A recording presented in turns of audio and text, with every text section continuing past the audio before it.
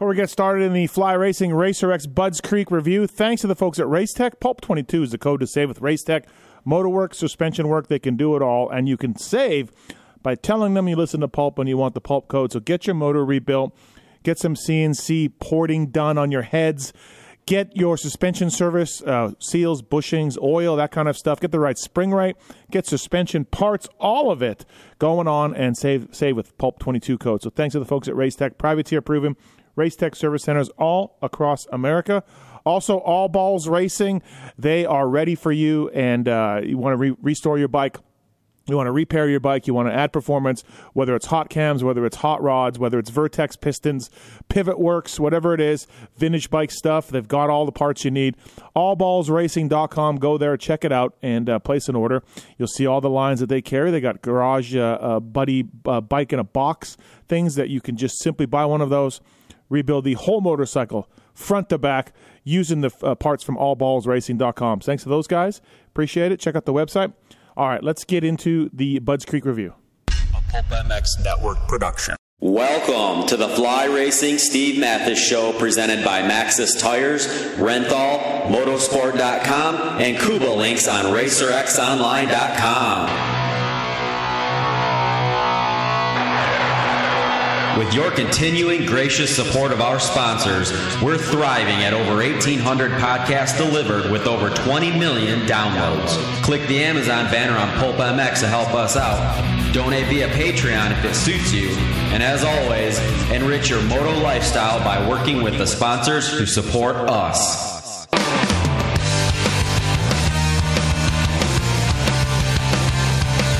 The original Moto Podcast, featuring legends of the past, stars of today, season previews, race reviews, introspection, opinion, facts, and laughs. Here's the voice bringing it all to you, Steve Mathis. Say that dedication to your frustration is the brilliance of the planners and giving up. Welcome, everybody, to the Fly Racing Racer X Podcast, Budds Creek Review. Thanks for listening. Appreciate it. Thanks to the folks that make this thing happen, including the folks at Fly Racing. 2023, they are charging into it with improvements in both style and performance, led by the industry-leading Formula helmet featuring Rheon technology. Fly Racing has been synonymous with innovation and outside-the-box thinking. Fly Racing has the widest product range in the sport, ensuring you can find exactly what you're looking for. At Fly Racing USA on social media. 2023 stuff is out. Get it at motorsport.com. Get it at your local dealer. Thank you to those guys for coming on board, as well as Maxxis Tires. MXSTs developed by Jeremy McGrath, used by SGB Honda guys this year in Supercross. Kay Clayson, Alex Ray, and the such. Thanks to Maxxis for coming on board. Great mountain bike tires, light truck tires as well. Tires as well. I love the Minions for the mountain bike, so please check that out. Maxxis.com for more information, and Renthal.com, made over in the UK. More championships than all the other brands combined. Thank you to the folks at Renthal. Grips, sprockets, chains, bars of all sorts and sizes, and cloth bar pads coming out now for us vintage guys. So please check that out, Renthal.com. First up on the show, coming to you live from Disney World, where somehow he is agreed to exchange money for goods and services at Disney World. He's the voice of Lucas Oil Pro Motocross. It's Jason Wygant. Yeah, it's very expensive. Very expensive. Unbelievable. Unbelievable that you're taking the family there. Well, I mean, a couple things here. First of all, we are in the area every year, Daytona time, and they have 2 to 3 free days between the weekends, and I still don't do it, even though we're literally right down the road. Big thanks to Kellen Brower for his wife for getting me discounts on hotels, because she actually works for Disney proper in the corporate finance department. And number 3, my wife drove 8 hours, well, 12 when you add it all up, with 2 kids on Saturday while I was at Budds Creek, because I'm not paying for plane tickets. So I've done my best here, boys. Unbelievable. Also on the line from Fly Racing, flyracing.com, it's Jason Thomas. What's up, JT? Not too much, just calming down from the arguing that has ensued this morning over this podcast. Well, it's 2 o'clock Eastern time. We just can't do it until now. You couldn't do it last night. And you know who gets the heat? I get the heat. I got to deal with these listeners.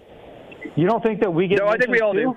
do. No, I get the heat. Trust me. Okay, right. Yeah. okay. You get none. Got it, right. No, I get all of it. Yeah, totally. All of it. 95% of it. Steve, you know there are more people in this world than you, right? Yeah, no, I'm aware. Okay.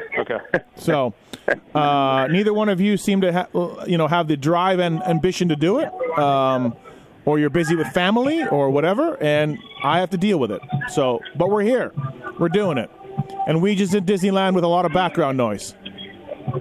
Yeah, there's music right now. Yep. Are you walking in the park? No, I'm walking out. Okay. The idea is that when we get into the heart of this discussion, and not this part, that we'll have silence. Okay, all right, the heart of the discussion. All right, well, JS7 in the booth. Now, he missed the Monster Show on Friday, and there's no doubt there were rumblings of perhaps, maybe there were rumblings of James, maybe not being fully in, but oh no, when it came time for the TV show, he was there, he loved it, he did a good job, Weege. I actually apologize saying the heart of the show would be later when we discuss the racing. It is true. The heart of the show is actually right now. Let's talk Stu. We were a little worried. We know that Stu's previous track record was not the most reliable for showing up for appointments. And we want to believe this is a whole new Stu. He does do his Bubba World Pod pretty consistently every week, which I feel is a big step. But then we got word out on Friday that either a flight was canceled or he missed it. I don't even know. And I was getting worried. I said, JT, you and I are going to have to carry a 1 hour long pre-race show, the two of us. JT shrugged it off like it was like a 2-pound barbell to him.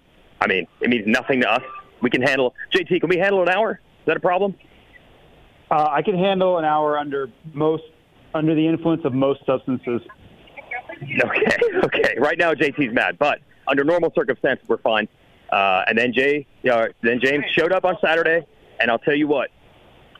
A, he was awesome, but most importantly, B, he loved it. Even at the end of the day, even after 5.5 hours, He loved it. He wants more, America. He wants more. Yeah, he was great. I texted with him. He wants to do it more. Yeah, he said he'll do it again. He had a great time. I made mention like it's a lot of work, and he didn't even care. Nope. All into it. Nope. Yep. He was pumped the whole time. Yep. Stu loves nicknames. He's big on the nicknames. That's one of my takeaways.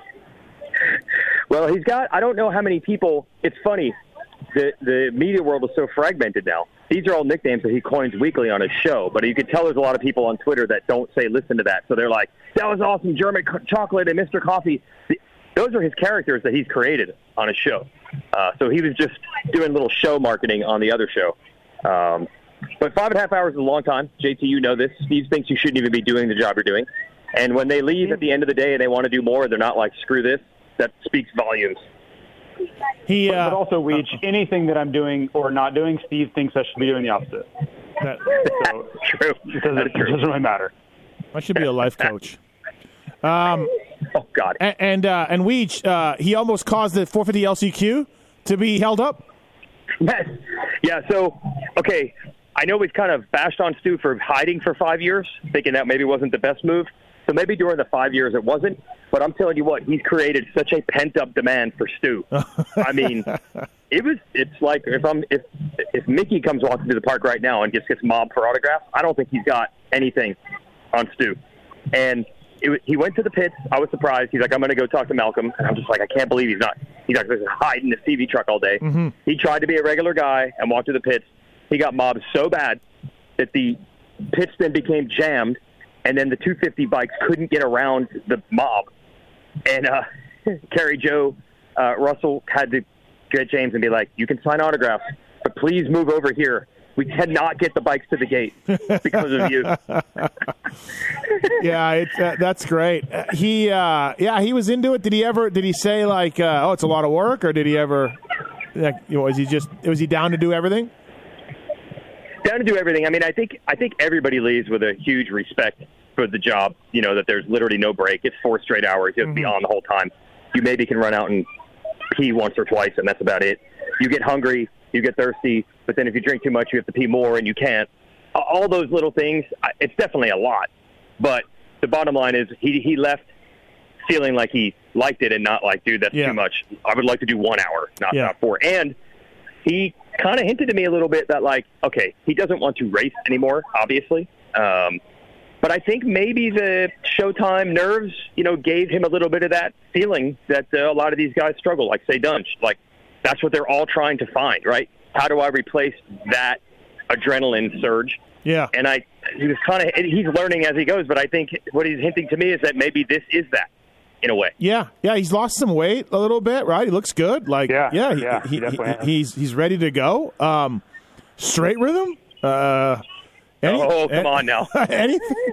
You know what's funny, though, JT? So Jet on the podium said, hey, James, I was scrubbing for you, and he put something on social media about it and all of that. And, like, Jet's pretty young. It's 2022. All three of us on the line right here, we saw James the whole career. We saw everything, the good, the bad, all of it. And then you think about it, you're like, geez, Jet's never really seen Stu, right? He's seen videos and he knows about him, but like what we're getting. I saw media guys getting their photo with James, and then I was like, oh yeah, like these guys don't just know the myth of Stu. It's crazy. Well, think about this. Like, Jet wasn't born when Stu turned pro. Right. He wasn't even born. I'm not saying like, okay, you're too old to really have a memory. Like, there's a difference, right? It's like, okay, yeah, I was like 4. I don't really remember that. Yes, I knew who it was, whatever, but I don't have memories. Jet was not born. He was not alive when these things happened. Like, the initial scrub in 2003, Jet would have just been being born. Like, that summer, I believe, he would have been born. Yeah. Like, it's just crazy when you put it in that perspective. Yep. And so these guys, they look at Stu with reverence, as they should, or whatever. He's a bad dude, right? But it's just funny to think, like, they don't really know Stu. They weren't around. I mean, at least Stu raced for so long. You have iconic races that you could even look back, like the Toronto 2014. Was that 2014 race? Yeah. Where he came from the back. Like, at least Jet would have been 10 or 11 then. You know what I mean? So you have something to go off of. And if you're any sort of historian, if you watch old races, you would go back and see all the crazy stuff with Carmichael and all that stuff. But it's just a sign of how old we're getting. It's really depressing. It's super depressing. Absolutely, right? But, a lot of these guys are just like, Stu, I've heard of him. Meanwhile, we were there. God. We were there. So, you know what it reminds me of? When I go to Europe and Paul Malin is on the level of you guys as far as like motocross history for GPs. Like, he just can recall super old races, and this guy was the champion of this, and he was in the middle of a team change, and he was going from a dual shock to a mono shock and all these things. I was like, Jesus, Paul. But he goes off on stuff like that, and I'm like, yeah, man, I was like just being born or just getting into racing then. Like, I don't even know any of this stuff. And that's how it is for now. Like, if we talk about McGrath or something in their prime, they're like, dude, that was like 10 years before I was born. You're like, oh my God. Yeah, we had Levi Kitchen on the Pulp Show a while ago, and he was like, I don't really remember Carmichael too much. And I'm just like, oh, wow. Unbelievable. Oh, it's wow. Unbelievable. Yeah, just, anyways, yeah. So, good to have him there. Good to have him around. That's cool. Hope he comes back. I have to say I was very impressed with how engaged he was. I mean, it's Stu, right? Like, he still flies private. He's probably made, I would say, if not the most money ever, maybe Ricky made more, but probably the second most money that's ever been made in this sport as far as riders go. Like, he's always been aloof. I don't think it's like an attitude aloof, but I think everybody would agree. Like, there weren't very many people that got close to Stu. He was pretty awesome this weekend, like engaging and personable and talkative. And I mean, ever since the opening production phone call on Tuesday or Wednesday, Tuesday, I guess, he was the one that was talking the most. And I don't think most people would expect that out of him. If you've been around him for any length of time in the past, that to me, that would be a little bit surprising. He looks to my stuff as inspiration for his shows. So, just saying. That's where we're at with Stu. Yeah, we don't have any comment for obvious reasons. He did an awesome job. He did an awesome job, by the way. I can't accentuate that enough. For being a rookie, I thought stuff he had to say, his analysis. We'll get into the tire selection and all that stuff, which he picked up on immediately. He could see it with Tomac. that was excellent as well. So I think what we're getting at here is I don't think we ever thought he wouldn't have the knowledge to do this job. It's just, would he enjoy it and would he dig in deep enough to want to do it? And now that you know that, this is like a perfect combination. Yeah, he's into it. You listen to his pods, his recap pods. I don't hit every one, but he's into it. He knows what's going on. He's got a lot of opinions. And right or wrong, I don't always agree with his opinions, but that's fine. Like, whatever. He comes from a place where he certainly knows what he's talking about. So, yeah, good to have him there. That was cool. Him talking about the Yamaha and the Honda setups, like, with Sexton running lower in the rear and all that stuff I thought it was really, really insightful. And I mean, this is all I've been around my entire life, right? So a lot of that stuff, just I'm numb to it. I don't really. I've heard so much and talked about it for so many years nonstop. It's just another day, but I actually found it pretty revealing. I thought it was really good, and especially to share that with an audience that may not have as much exposure to that stuff or understand why a bike would be better or worse, or they don't get it why Honda's won 6 motos in a row at Unadilla. Like, they don't have any understanding or comprehension of why that would be. And it's kind of like when I watch MotoGP, every time I'm like, oh, okay, well, that's why that bike has that characteristic and this and that. It's the same thing, but I thought he did a really good job of explaining that and putting it in layman's terms where people could understand it maybe if they didn't before. Well, we knew Tomac and Sexton were just going to go 1-2 the rest of the way, and it was just going to be 3-point swings, and either way, right, Weege? That's what we knew? Yes, this is why you don't count the points, right? We could have gone with a 1-1-2-2 scenario math, and it never happened. I kind of thought it would this time, but even still, it did not. I did not have them getting beat on the bingo card for any of the 3 races, let alone this very first of the 3. 12 straight motos, they had gone 1-2 in. Wow. 12 straight motos. Wow. And then they come out this weekend, and Eli has a 10-point lead after Moto 1. And looking great, right? Looking like this could happen, and then he gets the bad start. Second moto, Bud's is a pretty start-dependent track. It was hot too. Couldn't do much. Got 5th. Sexton rose to the occasion, despite even crashing and giving the lead away. And then comes back and does what he does.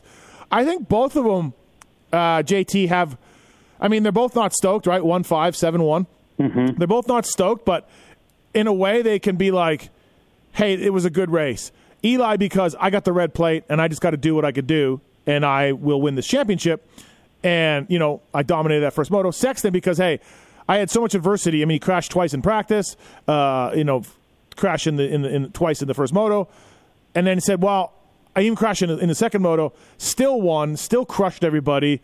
And he's like, all I got to do is not make mistakes and I can take this thing back. Like, somehow I think both guys can leave Bud's Creek with some sort of positivity. Yeah, I don't think much changed, to be honest. For all that drama, chaos, racing, wins and losses and everything that you could ask for, crashes and everything, I don't think much really changed in their minds. 2 points changed hands, a red plate switched colors, from one bike to the other. But if you, much like you're saying, if you have a narrative in your mind of what needs to happen for you to become champion, I don't think anything changed, right? For Eli, it's just execute the game plan, right? Get a good start and then do your thing. And then if you're Sexton, it's the same narrative that's been going on. Don't crash. Don't make the key mistake. And you're the best guy. And I mean, that's exactly what played out again. Eli doesn't get the start in the second one. He doesn't win. He wasn't able to move forward. And then Sexton made the key mistake in the first one. Otherwise, he wins. Now, the question is, and I wasn't about to ask him this because I'm still reeling from the last time I did. In the second moto, was Tomac's inability to pass, did it have anything to do with the tire choice? And he would probably say no. He said no. Yeah, I know. No, he told me no. I know. Yeah. I get it. Right. I understand. But that doesn't mean that he is self-analyzing the situation correctly either. That doesn't mean that he's right to believe that. He didn't look great in the second moto to me. No. Well, honestly, he's a bad dude. He's gnarly, but it was hot. It was really hot. A lot of riders told me that. I know. It was hot, but it was like 85. Right? Well, it wasn't humidity matters too. I know. I get it. But he didn't look sharp to me in the second moto. Like, he didn't look like he had aggression. And when I watch him, it's the same thing that I saw at Millville. and I don't back away from it, even if I'm wrong, that's okay. It's the same things when I see in his riding is he can't be aggressive in certain sections of the racetrack because I don't think the tire is inspiring any confidence in his riding. Well, and it's just what I see. That's why I asked him at Millville. I can see him like I don't want to say half throttle, but like being gentle with throttle application and kind of like cruising through the mid part of the corner where I'm watching other guys, and I'm standing alongside the track, right? I'm watching other guys in the same section of the track, and I can see them higher RPM, different body position, and being more aggressive, where I see him having to be a little bit more tempered. And that's why I say that, and that's why I'm coming back to it, even though he probably doesn't agree. Like, I know he doesn't agree. I don't think when the track gets that hard, especially if he doesn't get a good start, I think he's doing more harm than good. So if you get a good start and you win, awesome. But if you don't get a good start, you've now put yourself at a disadvantage on a track that's no longer as conducive to that tire as it was 2 hours prior. And I'm not saying it's going to be the difference in a championship or not. For him to be so absolutely closed off to that it could be anything, I don't know that that's right. Because everybody else, if you talk to everybody else on the starting line, and I've asked them, they're like, yeah, the track's too hard. Like I asked Roxon, I asked other guys in practice, and they're all just like, the track's going to be too hard. I can't. Like, if I want to get aggressive, I can't. Like, the track won't allow me to. So he's the only one that's like, nope. And he's the one that's got to live and die with that decision. I just think there's more to it than just immediately shutting it down. Well, a couple things. RJ credited the paddle tire for his win to me. Yep. And also, he's also on a 250. Yeah, true. It's a little bit different. I was doing some live announcing, and I was mentioning the tire choices and as key to starts and sacrificing on the other parts of the track. And Dunlop's Brock Glover told me, in his opinion, the paddle tire gives up nothing as opposed to the regular tire on any other parts of the track. So, so there's that. Everybody else I know. Not use it. I'm laughing because I'm like, come on, Brock. Done up to the core, right? Yeah, come on, Brock. There's a reason why guys, don't use it and look at it and all of that. Everyone knows it's better on the start. Yes. Everyone, right? And if you're not going to use it, then clearly there's some sort of reason. Yeah, for sure. So I just had to find that funny because Brock was correcting me after my live announcing. And I'm like, I don't know, man. I don't really have time to get into this. But I do not believe the scoop tire is perfect everywhere. I just don't. So, Weech, does it change your thoughts on this title chase? Does Buds change your thoughts? Like, Tomac, red plate now, and we're good? No. I'm like JT. I could see how either guy, and this is what their job is, right, can convince themselves that it was, if you're a Tomac or in his camp, you can convince yourself it was set up for him. And if you're Chase Sexton, you could do the exact same thing. I don't think there's really data either way. I really thought in the first moto that was it. It was the mistake we were waiting for. And I didn't think Tomac was going to go and get beat in the second moto and give any of those points back. I really thought we could see Tomac roll out of here with a 1-1. Because, dude, Tomac's first lap in the first moto was insane. And that's not normally what we see from him, right? I'm like, he is out to make a statement. He's out to 1-1 it. And if he leaves here with a 15-point lead with 4 motos to go and that kind of momentum, it's done. So I thought it was over. So I am impressed that somehow Sexton was able to get almost all those points back in the second moto and salvage it. But it was, it's a wash, I think. And again, Sexton fell in the Moto 2. Like, he fell too. Still got up. Caught him. I just got them back. Just see you later. Yeah. Like, I lost the lead. I fell. Oh, yeah, watch this. I need that back. I need that spot back. But Jason Anderson pulls a Tim Ferry. 2-2. Steve, you interviewed Sexton after the race, right? I did, yeah. Did he say he hit neutral, and that's why he did that first front flip? That was in practice, I believe. He was talking about his practice one. Oh, okay, good. So the guy that called me out on Twitter and saying I was wrong, even though that wasn't me saying that, it was James Stewart, who I feel is qualified to say that. His theory was that he knew that Tomac had the scoop tire, and he still got a start on him. He still started ahead of him. Tomac goes by him, and then he's like, oh, crap, and then loses his concentration for a second, and that's why he ends up going down. And then some fans said, no, Sexton's because it's because he hit neutral, which to me would be like, well, that is making a mistake. But anyway, what do you guys think? JT, do you agree with that possibly that's the mental side of Tomac blowing by him on the first lap, and for a moment he reacts and loses his focus, and he's on the ground? That was Stu's theory, at least. Yeah, I was listening to you guys, and I'm sure it did play a part, right? I'm sure he raised his level of urgency, which could have then forced a mistake. But it's hard to know exactly for sure. But when I was listening, I'm like, yeah, that's conceivable. You know, he panicked a little bit, and I don't want to use the word panic. I'll take that back. It kind of like he had to force himself to kind of kick it into gear a little bit, and then he forced himself into a mistake. So, and if you talk to Tomac too, or you listen to Tomac's interviews, Tomac was very hell-bent on making early moves in that first moto, which I think, Stu was on too early. And then in the second moto, Tomac, we already talked about the tire thing, but Tomac more attributed it to him not making moves early enough. Like in the first moto, it's like I was super aggressive. I zero waiting anywhere on the first lap. In the second moto, I waited, wasn't aggressive enough on the first lap, and then everybody settled in, and then I couldn't make moves past that. Jason Anderson, 2-2, pulls a Tim Ferry. Red Dog won all his overalls with 2-2 scores. Jason was great. Yeah, he was really good all day. He didn't qualify that well. I remember looking at it because I picked him for Pulp Fantasy, and I was thinking about his qualifying time, but track was a little weird. But, yeah, Anderson gets his second 450 national win, second win in his career, second national win in his career. And I was listening to Dunge and Sexton talk about Anderson afterwards in the media corral, and they're both like, dude, he's so good on this hard stuff. He can move everywhere. We saw he was doing that little tunnel jump thing.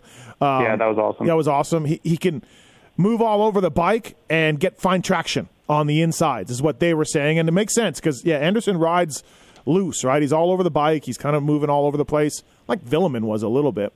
And he finds traction. So it makes sense. 2-2 day for Anderson, takes the win. And, yeah, I mean, look, he's been third lately a lot and been the third-place guy. So it's got to feel pretty good, Weege, for Anderson to get this. Yeah, and it's good to see it pay off, right? Because, okay, maybe Anderson's heart wasn't always in outdoors, and I almost felt bad for him because I'm like, dude, he's trying so hard this year, and he's being rewarded with nothingness. Do you like the announcement? Yeah. Yeah. So I'm glad to see the effort he was putting in does get rewarded eventually, and he probably gets a nice bonus, and it's proof that, just keep trying. Things will work out for you. All right. Yeah. I just wanted to add one thing on Anderson. I asked him about that scoop tire, and he's just like, yeah, no, there's no way. Like, I don't practice with it. I don't like it. And I think he was kind of alluding to what you said that those other guys were saying. Like, he's so good at moving around and finding traction. I think that advantage would be immediately taken away if he went to that aggressive tire. So he was like, no, I'm out. I'm not using it. Interesting. All right. Barsha just posted the GoPro. I was going to say, part of the reason I think Tomac, by the way, couldn't make those early moves is because at the beginning of that second moto, you couldn't make moves because Dunge was going nuts, Anderson was going nuts, Roxon was going nuts, Sexton was going nuts. I mean, the guys were side by side in like every corner for the first three laps. Like, you're not going to pass when guys are side by side, right? So I think that's part of the reason Tomac couldn't move up. Those guys in the second moto were freaking on it. The Dunge, Roxon, Anderson battle was nuts. It was. There was 6 guys within 6 seconds or something going on in the second moto. It was just 6 seconds between first and or 6.5 between first and sixth. Yeah, Savachi. Yeah, after Sexton fell. Yeah. But Dunge and Roxon, like, we know how good Roxon is in the first lap, and it was like Dunge is like, no, I'm not letting you get by. And then in the second lap, Roxon managed to triple down that hill. Yeah, Roxon 3-3 on the day. Good job for Ken Roxon to get back on the podium. It hasn't gone his way. He led laps both motos, got the whole shot in one of them. Yeah, I mean, I think he was happy afterwards. He seemed happy. 3-3, he didn't have anything for the guys up front in either moto. But, yeah, Weege, if you're Ken Roxon, you'll take the third. That's for sure. Yeah, we have to even go further on giving up on understanding when he's going to be good and bad, right? Because we were trying to track it to the weather, and this ended up being the most humid one we've had all year. And that's probably about the toughest he's hung in there, besides the opening couple of rounds. But just if you're going to pick which is the one where he's going to start up front and then not go back, I don't think this is the one you would have picked. So I completely and totally give up now on knowing when Kent's going to be good. Yeah. You're right. Who knows? I mean, getting good starts on a track like Bud's, like I was saying, was start dependent a lot, and getting up front in clean air and riding your race doesn't take a lot of energy, right? But we've seen Kent have those exact same scenarios in the past and go really far backwards, like 7th, 8th, right? And this one he didn't. So, yeah, I'm with you, Weege. Just shoulder shrug emoji, right? Yeah, who knows? Yeah, exactly. And, okay, yes, you are right. It's maybe a little easier track to hold people back. But you can tell when the drain plug goes out on Ken, it doesn't matter how one line the track is. He's not going to hold those dudes off. Yeah. I mean, Dunge was trying in both motos. I think it was about a second and a half, the gap at the finish in both motos. And Dunge wants that podium so bad. Yeah. Like, those guys were trying, and Tomac was behind him. I mean, those guys were trying so hard in the second moto, and he held them back. I don't think you can say it's the track. It's, for some reason, he was just more physically fit on this day than the others. JT, Ryan Dungey, 4-4 for 5th. Ouch. That's like straight out of Nicoletti's playbook. But he told me afterwards that he thought he rode the best he has all year. This was his best race. And I kind of agree. Yeah. Yeah, I thought he rode really well. And it was close. We interviewed him, I guess I did. Our show interviewed him, the Inside Pro Motocross show interviewed him after the event. And he was like, man, it was so tight because if I get Roczen, I get on the podium. But if I don't, I'm 5th. So it was like there's so much to race for there, and everybody was on the limit, and nobody was tired, and there was just no give in anybody. And he seemed really happy, like as much as you could be for being a little bit disappointed. And I think he was excited to be relevant, right? Like he was there. He was in the mix for a podium all day long. He was out front leading at one point. Like there was a lot to be optimistic there about. And I have nothing bad to say other than it sucks for him to get 5th overall, but at the same time, like he's in the mix. Yeah. Right? Okay. Do I think he's going to win an overall? No. But he was in the podium conversation literally for 70 minutes, which is pretty cool. Yeah, led some laps too. Fans were loving it. I was standing by the announcer's tower there. Fans were all into it. I asked him about next year because I keep hearing he's in for Supercross and Motocross. Like he's back. And I asked him about it afterwards. He did not deny it. He made it sound like, like he's thinking about it. And so Supercross. Yeah. I keep hearing that. The whole thing. Dude, I'm with you, man. Wow. I can see, honestly, I had never thought of the Nationals like this, but if you boil it down where it's 15 weekends total, probably, right? 2-3 months of training, which you could do at home. I'm like, that actually fits a lifestyle pretty well. He's got to commit 5 out of 12 months a year to it. Hardcore. Obviously, he's going to train year-round. Now he's going 12 months deep, especially, by the way. Does he know next year the schedule goes to October? Yeah, I don't know. Someone should check in with him, but Wow. yeah, well, maybe. We'll see.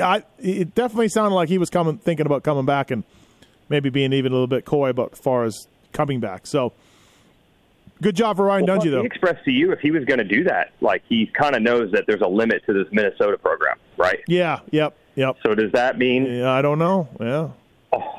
All the way back in? Well, he's Troll Train's done, so he can't use Troll Train to push him anymore.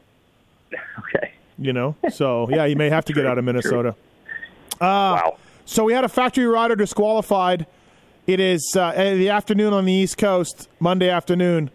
We know nothing from the officials outside of contact with Ferrandis caused Barcia to be disqualified. Was there video of it? Did his Supercross punishments come into play? What did Dylan? We don't know nothing. Dylan posted it, and Barcia just posted a video. But I mean, I would like to hear an official explanation outside of contact with Ferrandis from an official that a factory rider got DQ'd, like disqualified. He didn't lose a couple positions because he jumped on a yellow or cut the track. No, a factory rider got disqualified from a race for contact, and.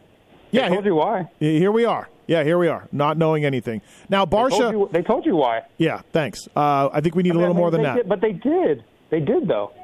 Okay. If you're good with that, then that's awesome. That's great. I don't think most people should be good with that when a factory rider, one of the bigger names in the sports, get disqualified. That's fine for you, but... like, Do you want them to write up a bio and put it on Wikipedia? I would like the officials viewed footage from here, and they took Justin Barcia's Supercross punishment into effect, or they did not, or it did not matter, and we decided to disqualify him. Ferrandis said this, Barcia said this, and we're moving on. Like something other than, nothing. Then contact with Ferrandis. Now, Ferrandis posted, a pretty scathing Weege, did you see Ferrandis' social media on it? I know JT did. No, I just watched the Barcia vid, but... Okay, Ferrandis said, his sponsors, his fans, why do they keep allowing him to do this? That came out first, right? We know Barcia's past, so I'm thinking it's pretty horrendous. But then Barcia just posted his GoPro, and it's not great. The initial word was that he cut the track to take out Dylan, which makes you think that, he got knocked down, got up, cut the track, and took Dylan out. That's sort of what I was imagining in my head with somebody like Barcia's past. Oh, wow. I never thought that. Okay, that's what I was thinking with Barcia's past. Because they almost came together in the mechanics area at one, maybe the lap or two before. But anyways, Barcia just posted his GoPro, and I don't know. I don't know if that's worthy of a DQ, like a DQ. But obviously we don't know. But I'm guessing they said, "Hey, man, we warned you at Salt Lake, and now you did this." So now they're escalating it. But we don't know. We have no idea. But looking at that GoPro, that seems a harsh DQ. I think if he had no history, I would say you're right. I agree. That's the tricky part, is what prior events do you take into consideration? It's like it's a really bad reference because this is not the same, but it's like having a criminal record. And I hate using that because that's not, I think Justin Barcia is a very nice person. I don't like the way he races, but this is what it is. Basically, like, there is a list of prior incidents that I think they're using to make their judgment and their decision. Now, whether that's right or wrong is not for me to decide, but I do believe that it came into play. It's hard to say that move warranted a disqualification in a vacuum. So what else is there, right? What other scenarios are there? You have to think that they're looking at prior incidents. And for Barcia, there are literally dozens of them. I want to say hundreds, but that's probably hyperbole, but there are a lot. And I think all the riders are pretty much over him at this point, whether it's Tomac or Mookie or Ferrandis, or take your pick. I could go on and name others in other situations that aren't necessarily public, but a lot of these guys are really sick of racing with Barcia and the way he rides. This is not a secret. It's not something that guys shy away from when they talk about him privately. And I don't think he knows. I think he has to know that guys don't like him for this or like racing with him, but I guess he just doesn't care. Because at Salt Lake, he definitely didn't care. And he's really defiant again today with this post. So there are only two possible scenarios. Either he doesn't understand or he doesn't care. There's really no other way that can be looked at. What do you think, Weege? Yeah, the GoPro is not as bad as I thought. I mean, he didn't leave much. What did he just say? There's three sides of the story, his side, my side, right? It takes me back to the very first race of the year at Anaheim when Anderson, touched him, right? But what did you say then, JT? You just have to know. If you do anything to escalate it, now it's on. And Ferrandis does move over on him. I don't think what Ferrandis does, and this is, by the way, again, with a GoPro. It's very hard to know exactly, so I don't want to take too much into it. But it did look like Ferrandis at one point was going to shut him down from the outside and cross Barcia on the inside. And, again, I hate to take too much out of a GoPro, but that's what we have seen. It's like if anyone attempts even a 5% aggression with him, it then goes nuke. Now, yes, he did not cut the track. It looked to me like He jumps over a yellow stake, but he goes inside of the course markers. Absolutely, yeah. But so did 40 other. Worse then, yep. So did 40 other guys. Yep. And he looked like essentially in a corner, he was going straight. The entrance to the corner, he just went straight. Well, you have to go to the course markers, right? He just goes across it and then goes straight to the berm, and then makes instead of trying to turn, he goes to where Ferrandis is going to be.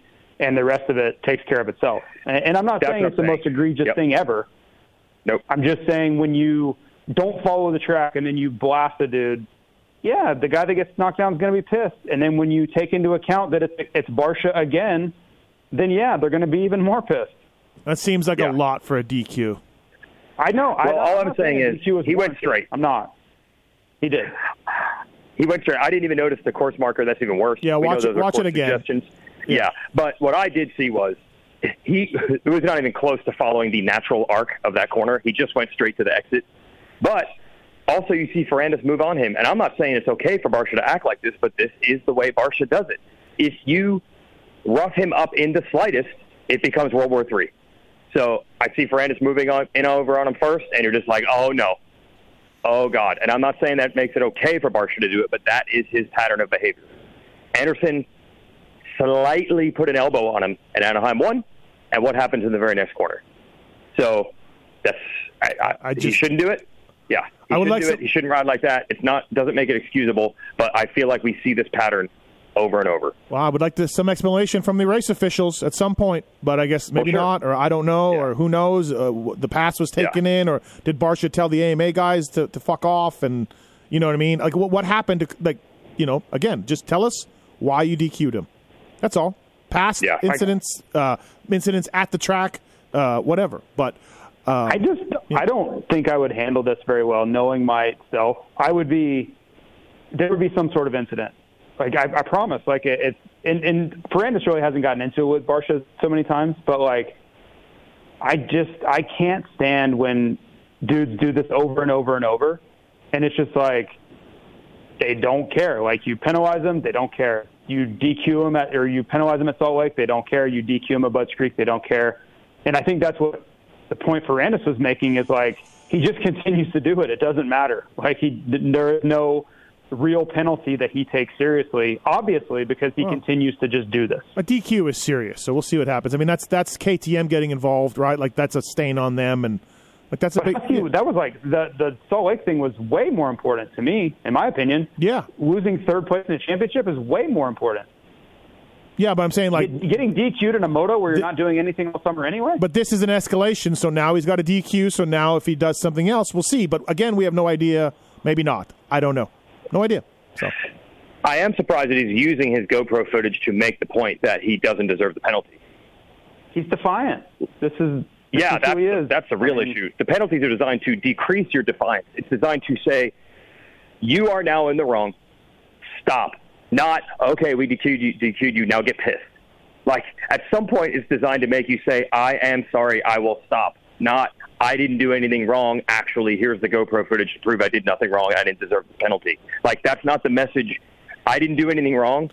No, because this is my side of the story. Is not the message you're trying to send. What Barcia's doing now by posting that is the fans of Justin Barcia, and there's a lot of them, are now going to side with him because that's where we're at in 2022. And now they're going to just bring more wrath upon the officials, AMA, and MX Sports, and all of that. Yeah, yeah. And one other point I had to make on this. Oh, go ahead, JC. No, go ahead. Go ahead. I'll make it after you. I'm not sure if this is where you're going, JT. I think some people are going to be like, well, why don't these guys just extract the frontier justice themselves? Why are they so soft? The problem is that Barcia is so aggressive, and it's usually with very high-end guys that have a lot to gain, lot to lose. I think they know that's just a fool's game. Like, there are some dudes, the great Justin Brayton one time, he took Anderson out, right, to be like, okay, I just got to show him where I'm at, and then he took Anderson out, and Anderson said, good on you, I won't hit you anymore. That doesn't work with Barcia, and if you're Ferrandis or anybody, Tomac, Anderson, or any of these guys who have had run-ins with Barcia, there's too much on the line. Like, they cannot take the risk of, I'm going to send him a message next week, so he stops. Because then he goes nuke on you, and you lose more than he does, like Ferrandis could have easily been hurt. So that's why, if anyone's just saying, why don't they just take him out to send him their own message, it would not work, I believe, in this situation. So we'll see. We'll learn more. What I don't really get is he's really nice guy. Like, and I don't like talking negatively about him because he is so nice, when he's not on his motorcycle. But then he puts his helmet on, and it's like some sort of alter ego, or like there's some sort of crazy substance in his helmet that makes him go haywire. Like I don't really get it. Everybody else, like, they use their head. They understand that people are out there trying to make a living and race and do the best they can and all these things. And he just does not care. Like, he literally doesn't care. He doesn't have any sort of regard for other racers, it seems. And I don't understand the disconnect of who he is as a person and then who he is as a racer are like wildly different. It's crazy to me. I think to me, I don't agree with what you're saying in regards to this move here. But whatever. But it's been a career of it. Okay, but that's fine. It's not just this incident. It's a career. I'm not judging it all off this incident. I'm judging over a 12-year career. I don't see the DQ in this incident going off that GoPro footage. We'll learn more, I guess, down the road. And that's why I said earlier that this is a compilation of events. Who's been DQ'd? Chad, which was ridiculous, and we all agree with that. Do we have another DQ moment? And I'm not speaking Dairy Queen. I'm not speaking about Dairy Queen. But you said it's an escalation, right? I don't know. I would love to know. No, you said it was. I don't know. I have no idea. I've said that. I don't know. But you said, literally, like 5 minutes ago, you said this is an escalation. Well, by the AMA, by MX Sports, but can you tell me why MX Sports? Can you tell me what happened? Maybe, like I said, he walked into the truck, literally started screaming and throwing things, and they said, you're DQ'd. Who knows? I don't know. I'd love to know that. Like, I don't know what the I know they had to go meet him after the race, but what happened in the meeting? Maybe something happened in this meeting. I'll give a guess, and I have no evidence to prove this. I wasn't there. I haven't talked to anybody. I don't know anything. But my guess is that he came with the same approach that he has in his GoPro video of defiance, and I didn't do anything wrong. And they're like, you're not getting it. That's my guess. And that's my own opinion. I could be way wrong, but that's what I think, judging off his post and judging how he's been in the past, is he's like, yeah, whatever, get over it. And they're like, no, we're not going to just get over it. And did they watch another video? Is there another video out there? I know you don't know, but is there another video out there? What did they watch? What did they see? Because, again, judging by that GoPro, like we said, but maybe there's another video out there. I would also make an assumption that someone involved, like where that area is, a lot of people are standing up there. It's by the tower. You can see it, right? It's a very visible area for people. So I'm guessing someone saw it, right? Someone said, hey, I saw this firsthand and this is what happened. That's my own opinion saying that, but it's not in a hidden part of the racetrack. It's up on top. The announcer's tower is right there. I've stood in that area before for all of Motocross the Nation, so somebody saw it is what I'm going to just put out there as an opinion. Craig, 6th overall, 5'7", not named to the Designations team. I think he's a little bummed on that, but still a good season for him, 5'7" at Buds. Savacci was stoked on that second moto, and I think he had good cause to be, Weech. Yeah, caught Eli, and, Dunge was right there. Kenny was right there. Good job for Joey Savacci. I talked to him a little bit after the race, and it's the hot new trend in the sport. JT, you talk about this a lot, the rolling speed. So he's been working during the week to do motos, no brake, no clutch, just coasting. Keep that speed up instead of, accelerate hard, brake hard, accelerate hard. And then he said in qualifying, he was actually fastest in the first session, right? Yep. Because he was doing that. And then he said he got too much confidence. Then he started charging too hard, screwed up the second one, screwed up the first one, then convinced himself again to start riding like that. And then the second moto is much better. So he thinks this is real progress. Yep. Trying to ride. This is the new thing, the rolling speed. Less brakes, less gas, more one constant speed. Slow down to go fast. It's really that. Yep. It is. The classic Gary Bailey. Right. AP, 8th overall on the day. And, I didn't notice AP too much. He made the big bike changes last week with his forks, of course.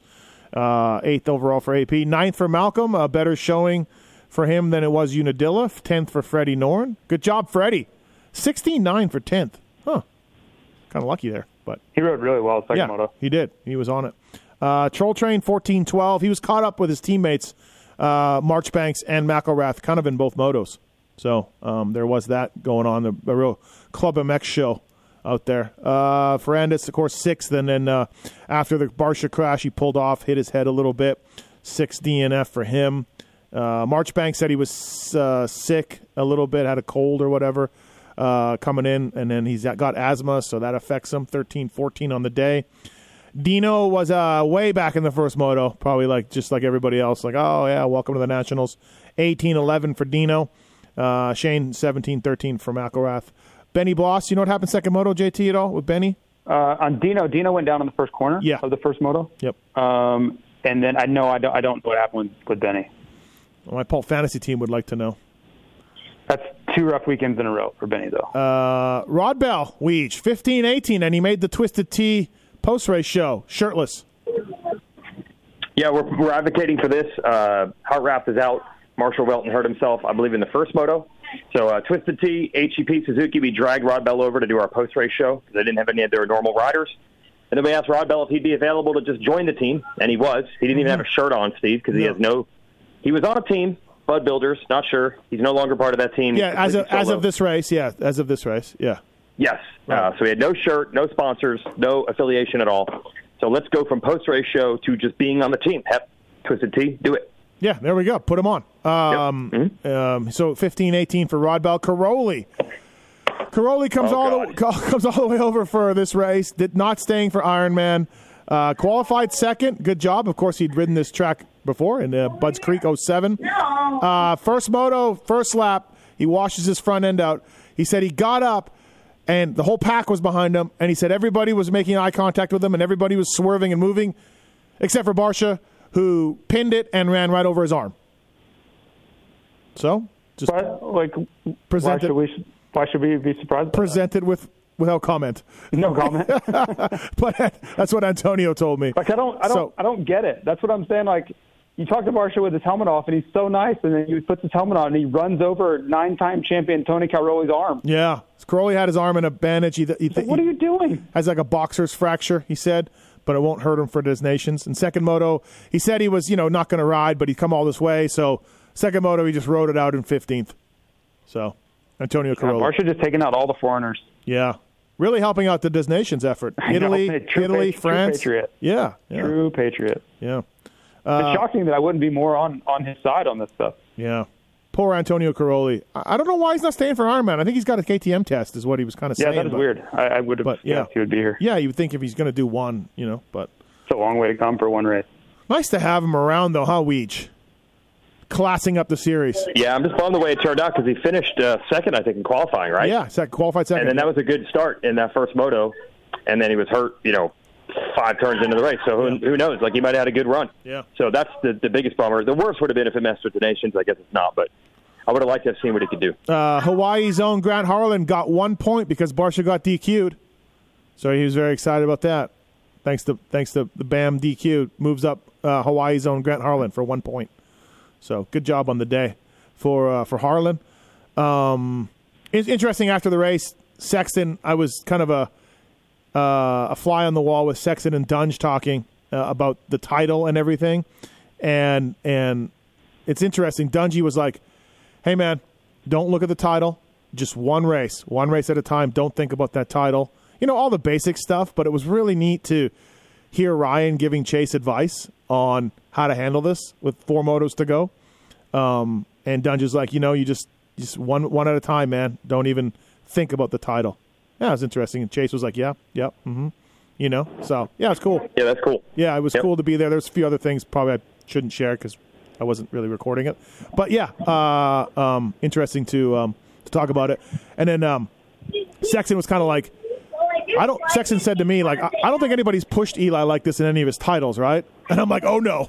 Don't say that.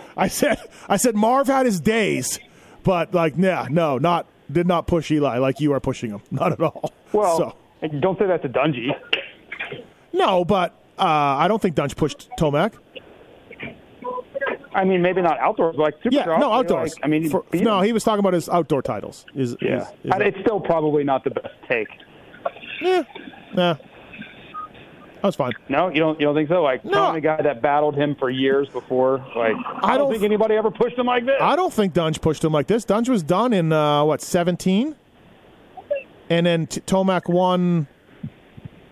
Tomac wins 15, 16. I can't even. I got all the. He won 17, 18, 19. The years not straight. But I feel like he like Dunge was out early with that neck injury, right?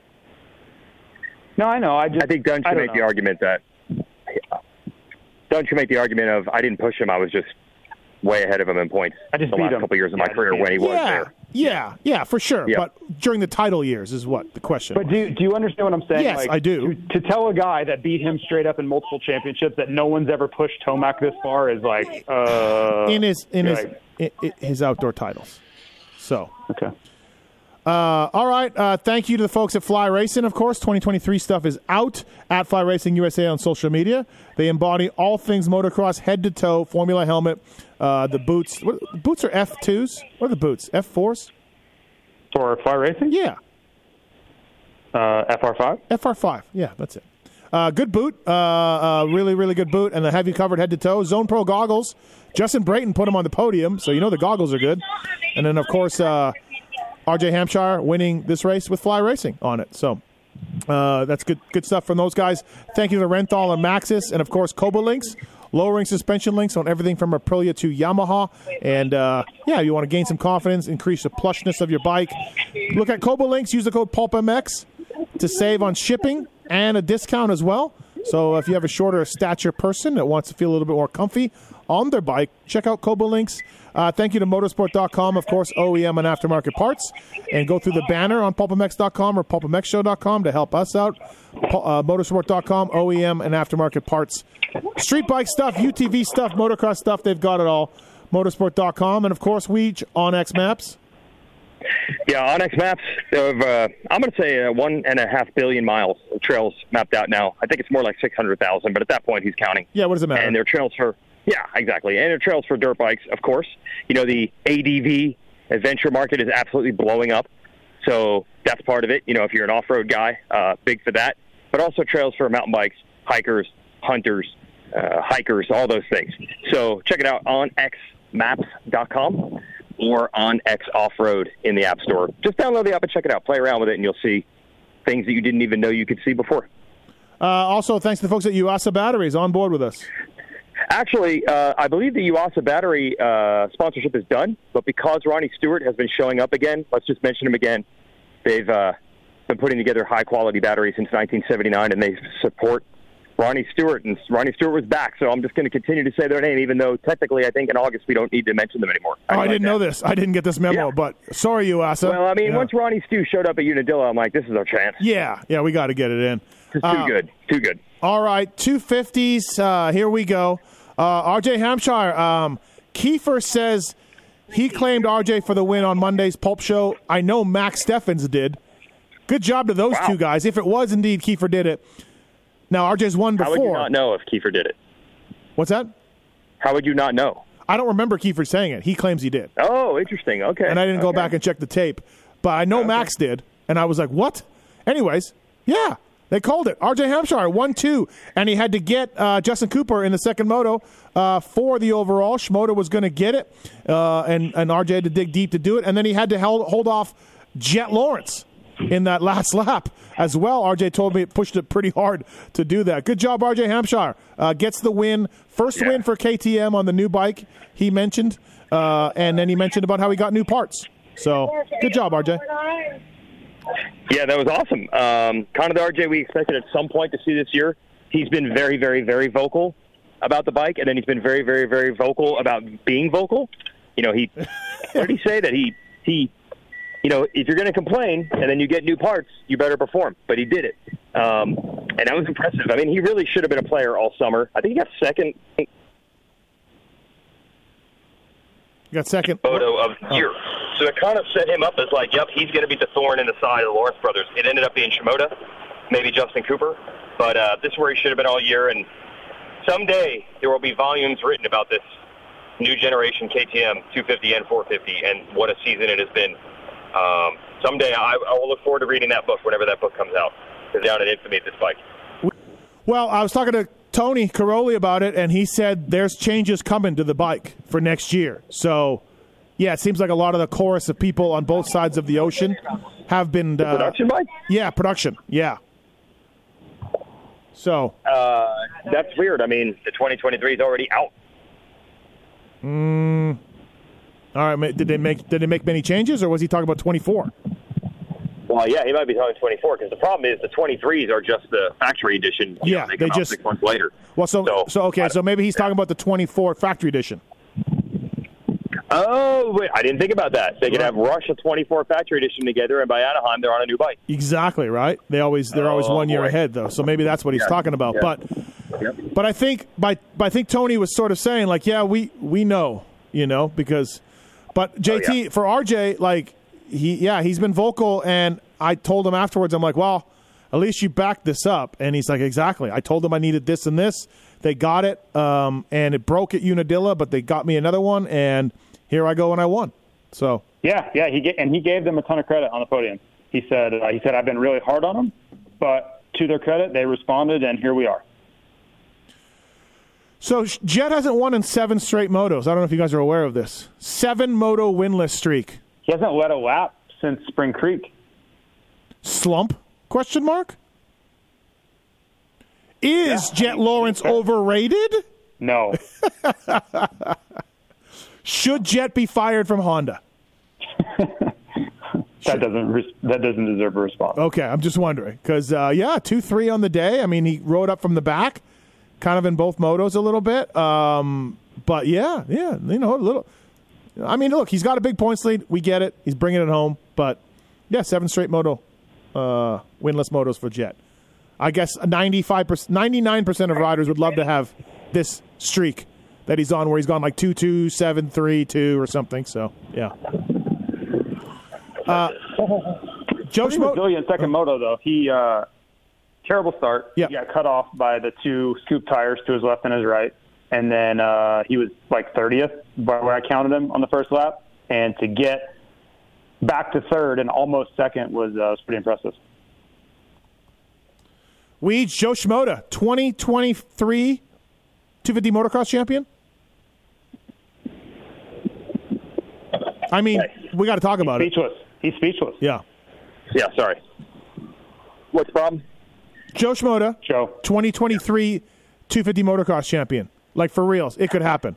He's that good. Yeah, and what's significant is, he gets along with the Lawrence brothers really well. We know how, as I say, low-key confident, I'll say, Hunter Lawrence is. I believe they enjoy battling with him, but I don't think Hunter was bargaining for at the end of the year Joe might actually beat him in points. And if you can beat him in points this year, well, you're certainly going to be considered you could beat him in points next year. We know Jet's not going to be in the class next year. He'll be on a 450. So this is some important positioning. And Hunter has had some motos not go his way, but it's not like he had, like, bikes blow up 3 times or something. Like, Joe's just been that good. So it's really changing the paradigm quickly. But, yeah, if Joe finishes second of the points and Jet graduates, how could you not make him the favorite? Absolutely. No, for sure. This is so amazing. His Supercross season did not go well. He has won. Yep. He won 2 nationals, almost won his 3rd. Came up from way back in the first moto to get 3rd. Like, yeah, dude, it's awesome. Good to see for Joe Schmoda. Real deal. Yeah, he's real deal. It's awesome. Good job for him. Jet's 3rd. Hunter had a terrible day. Crashes in both motos. Crashes first moto? Horrible day. Second moto? Yeah, multiple times. Yeah, both like motos. Dude. And then his Unadilla didn't go well. I mean, he lost second in points. Yeah. It's definitely going south for Hunter right now. Bad day. Mosman, ran well. First moto. Looked really good up front in podiums. Lost his front end out. Jet gave him the thumbs up there. I don't think he was too happy. God. Yeah. That photo was awesome. Yeah, that was great. In Mosman's defense, he did move over, but Mosman had been taking that line all moto. So I get where Jet was like, hey, man, what are you doing? And then you lost your front end in front of me. But Mosman had been taking that line. It's more of my understanding of the situation is that this is something that goes on a lot where they're like, what are you thinking? And it was just another incident of that. So I think Jet was like, yeah, man, good job. Way to go. Right. But yeah, Mosman came back from 2 races off, 4-7 on the day. Justin Cooper was sick all week. There was some thought that he wouldn't even show up at the race, so 9-4 for him. First moto, he went down early and fought his way back. Second moto, he went backwards a little bit, but again, I think he was sick. I don't know if think he rode all week, but he is on Team USA, Weege. Justin Cooper. Yeah, so that was really interesting how this I had a hand in Team USA. Had a big hand in it. So at 12:20, we were going to shoot our TV stand-up on camera. So at 12:10, I was leaving the pits. And I see Big John Knox, the security guy for Team USA. He's got Justin Cooper and Eli Tomac in a Kawasaki Mule. He's driving them out, and they have gear on. And I'm like, what are you guys doing together at 12:15 in the morning? Why would you guys be together in a Mule driving out on the track? What's this for? And they're like, you know what it is. And then Big John's, they're starting to get surrounded by fans, Stu style. So they pull up to Honda, and Big John's like, can you do me a favor? Could you just go get Sexton and have him come out? I'm like, for what? For what? Why do we need Sexton, Cooper, and Tomac? What's this for? And he's like, just get Sexton. I'm like, okay. So I go over to Honda. I'm like, is Chase around? They got to do the donations thing at 12:15. They got to be out there by 12:30. And his mechanic's like, he's taking a nap right now. And I'm like, oh, no. I'm like, well, this is not my responsibility, but I guess he's got to wake up. Yeah, huh? I think they know this, yeah.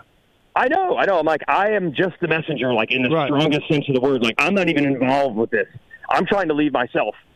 But he has to wake up. And then it occurs to me that there's Eli doing the right thing, getting dressed, waking up from a potential nap of his own, but his rival's napping in the air conditioning.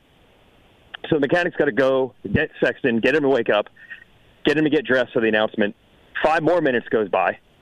Tomac is just sitting in this Mule in the sun, just melting, while Sexton's still in the AC. And I'm like, this is just killing the unity of the team right now. We're just killing the unity as Sexton and Tomac are about to go to war over this title. And Sexton's in the AC and Tomac's sweating. So I come back over. I'm like, I don't even know if I should tell Tomac that he naps. I don't even know if he should know that. So I'm just like, yeah, he's getting dressed. This is probably not the best thing for the team unity right now, I understand. And Eli goes, don't worry about it. We're dropping him. We're just going to take El Hombre. So credit. I didn't know Tomac had that sense of humor. Yeah. It was pretty funny. Listen, Tomac. Like, let's get El Hombre. El Hombre will do it. He's been a different guy, man. He shows up at these press corrals when it's not going well, gives interviews. He doesn't hide. He's been funny. He's come on the show for me in times where he's ignored it. Like, he's a different guy this year, man. He really is. Totally. Yep. Totally. Yeah, let's get El Hombre. Forget about it. Yeah, forget it. Ditch him. Great. Cooper 5th. Thrasher 6th. Good job for Thrasher. 7-6. He went down in that first moto, I think, and then still ended up with a 7th. 7-6 for Thrasher. Volan, another good race for Volan. He told me last year he couldn't even line up for the second moto at this race because of the heat. Was that true? Did he crash? Or maybe he meant he crashed out of the heat? I don't know. I don't remember exactly what happened to him last year at Budds Creek, but he said, especially after what happened last year at Budds Creek for him. So much better job from Max Volan. He was all by himself in 4th there for a long time. In the first moto, he couldn't see the top 3 and had a big lead on 5th until I think Joe snuck up and got him. But, Voland been good. The hardest thing for these kids to do in this class is be consistent, and he's been that way the last, 5-6 races. So Hunter Lawrence 7th. Guillem Ferris from Spain shows up on a star bike. He's an EMX rider. He's ridden some MX2. 6:13 on the day. I don't know, JT. I don't know what that says about well, first of all, I think that's really impressive for the kid. That's number one. Yes, Star's a great bike, but still, that's really impressive to me to go 6:13, qualified 10th. Does that mean this kid should be an MX2? Does this mean the EMX field is stronger than our national field? Because he doesn't win MX2. I got a lot of questions about this result and everything. Right. I don't know. I didn't know anything about him coming in other than one result, and I don't know that I know a whole lot more now. Is he doing any more? Pretty good. Is he doing any more, Weege? Do we know? I don't know that either. Weege, do you know? Somebody told me, one of the media guys, I'm trying to remember who, told me in the press tent at the end of the day that he's doing the next 3. Okay. And I don't know if that's because of this or if that was the plan all along. Okay. One of the media guys, so I don't know. That's not from the team. Right. But I think he's in. I have a lot of questions about EMX, MX2, and how it relates to our series here based on Gilliam's 9th. But, the good news is we're going to find out from Tom Vial exactly how it stacks up next year. But I almost think like Gilliam should be an MX2 if he's going to do 6:13 in an American series full of international riders. So I think that's pretty impressive. That's been, if you listen to the Racer X GP podcast we have with Wheeler and Phillips, that's the point that Lewis Phillips keeps hammering all the time. He says all EMX has done is just split the MX2 talent in half. So now you have 19 guys on the gate in MX2. Right. And unless you're like a guaranteed title guy, you're better off doing EMX. It's just taking the Right. young, fast guys out of the MX2 class is all it's doing. And you don't got to So go maybe, to. And if you're a team, you don't got to do the international races, so it's better for you, cheaper, and all that. Yeah. you still win a title. And Right, as we've right. seen over here with our own 250 Supercross class, Yeah. they'll take a title in a lesser series over fifth in the tougher one any day, Yes. Yep. which then makes the lesser series end up being just as tough Right. as the Yeah. higher series. No, it's good. Good point. But Mumphy. credit to Star. I mean, that's a ridiculous pickup. Ridiculous. Like, Yeah. completely off the radar. And he Kind almost of. top fives his first Yeah. moto. Like, come on. Yeah. Somebody should claim his bike. Is Deegan turning I pro thought- this weekend? Do we know? Is Deegan turning pro? That's the word? Yeah, I don't know. I know he had to race the amateur days at the first two, but there were some. It depends on how many people race, how many points you get. I haven't checked into that yet. Okay. And by the way, Ferris was 109. And when we first saw pictures, we're like, good God, tell me he's not number 409. Because that's what the kid who tried to claim Deegan's bike Oh, was he? is. Oh. He's 409. And I'm like, good God, do not put number 409 on a Star bike a week after When this I thing think of blew up. 109, I think of Chiote. 109. Oh, Chiote.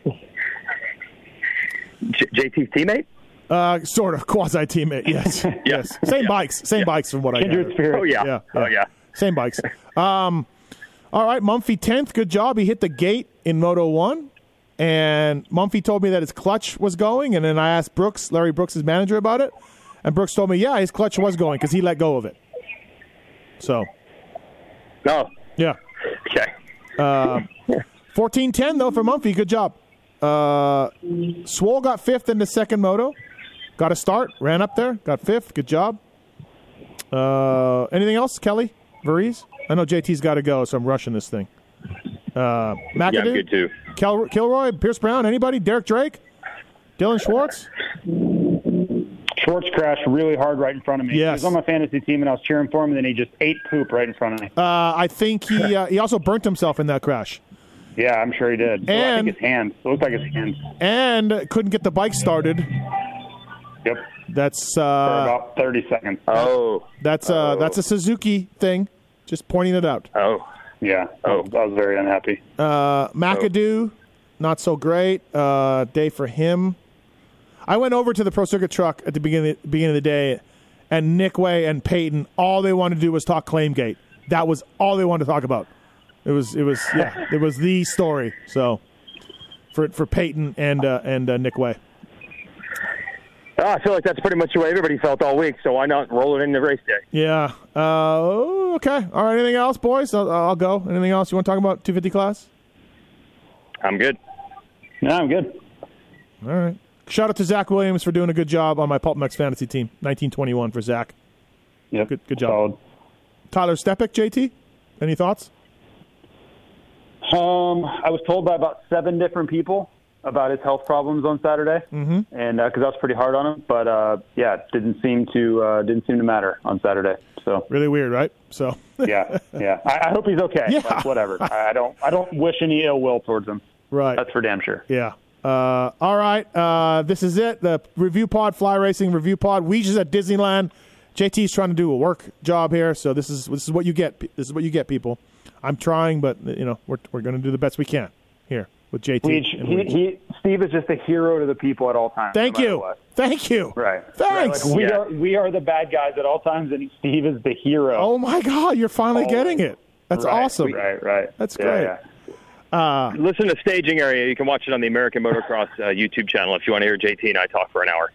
Great stuff, There everybody. you go. Two Wheel Tuesday, PulpMX show, Mav TV. Everybody, check it out. So. Okay. Thanks to Fly Racing for making this podcast happen. All the other sponsors as well. Thanks to you people for listening. Weege, enjoy your week at Disney World.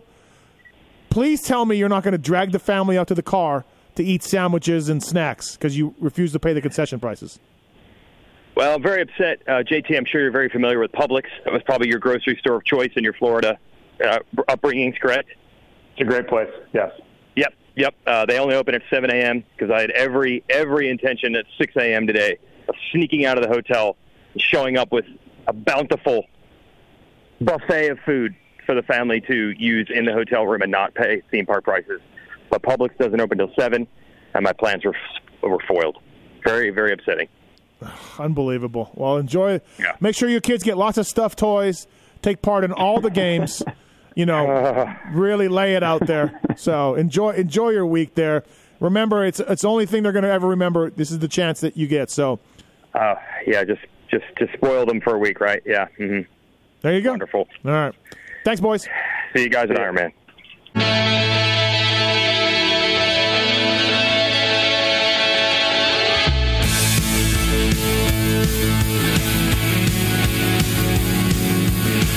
This has been the Fly Racing Steve Mathis Show, presented by Maxxis Tires, Renthal, Motorsport.com, and Kuba Links on RacerXOnline.com. Thanks for listening and supporting our partners. Don't change me up. Don't change a thing.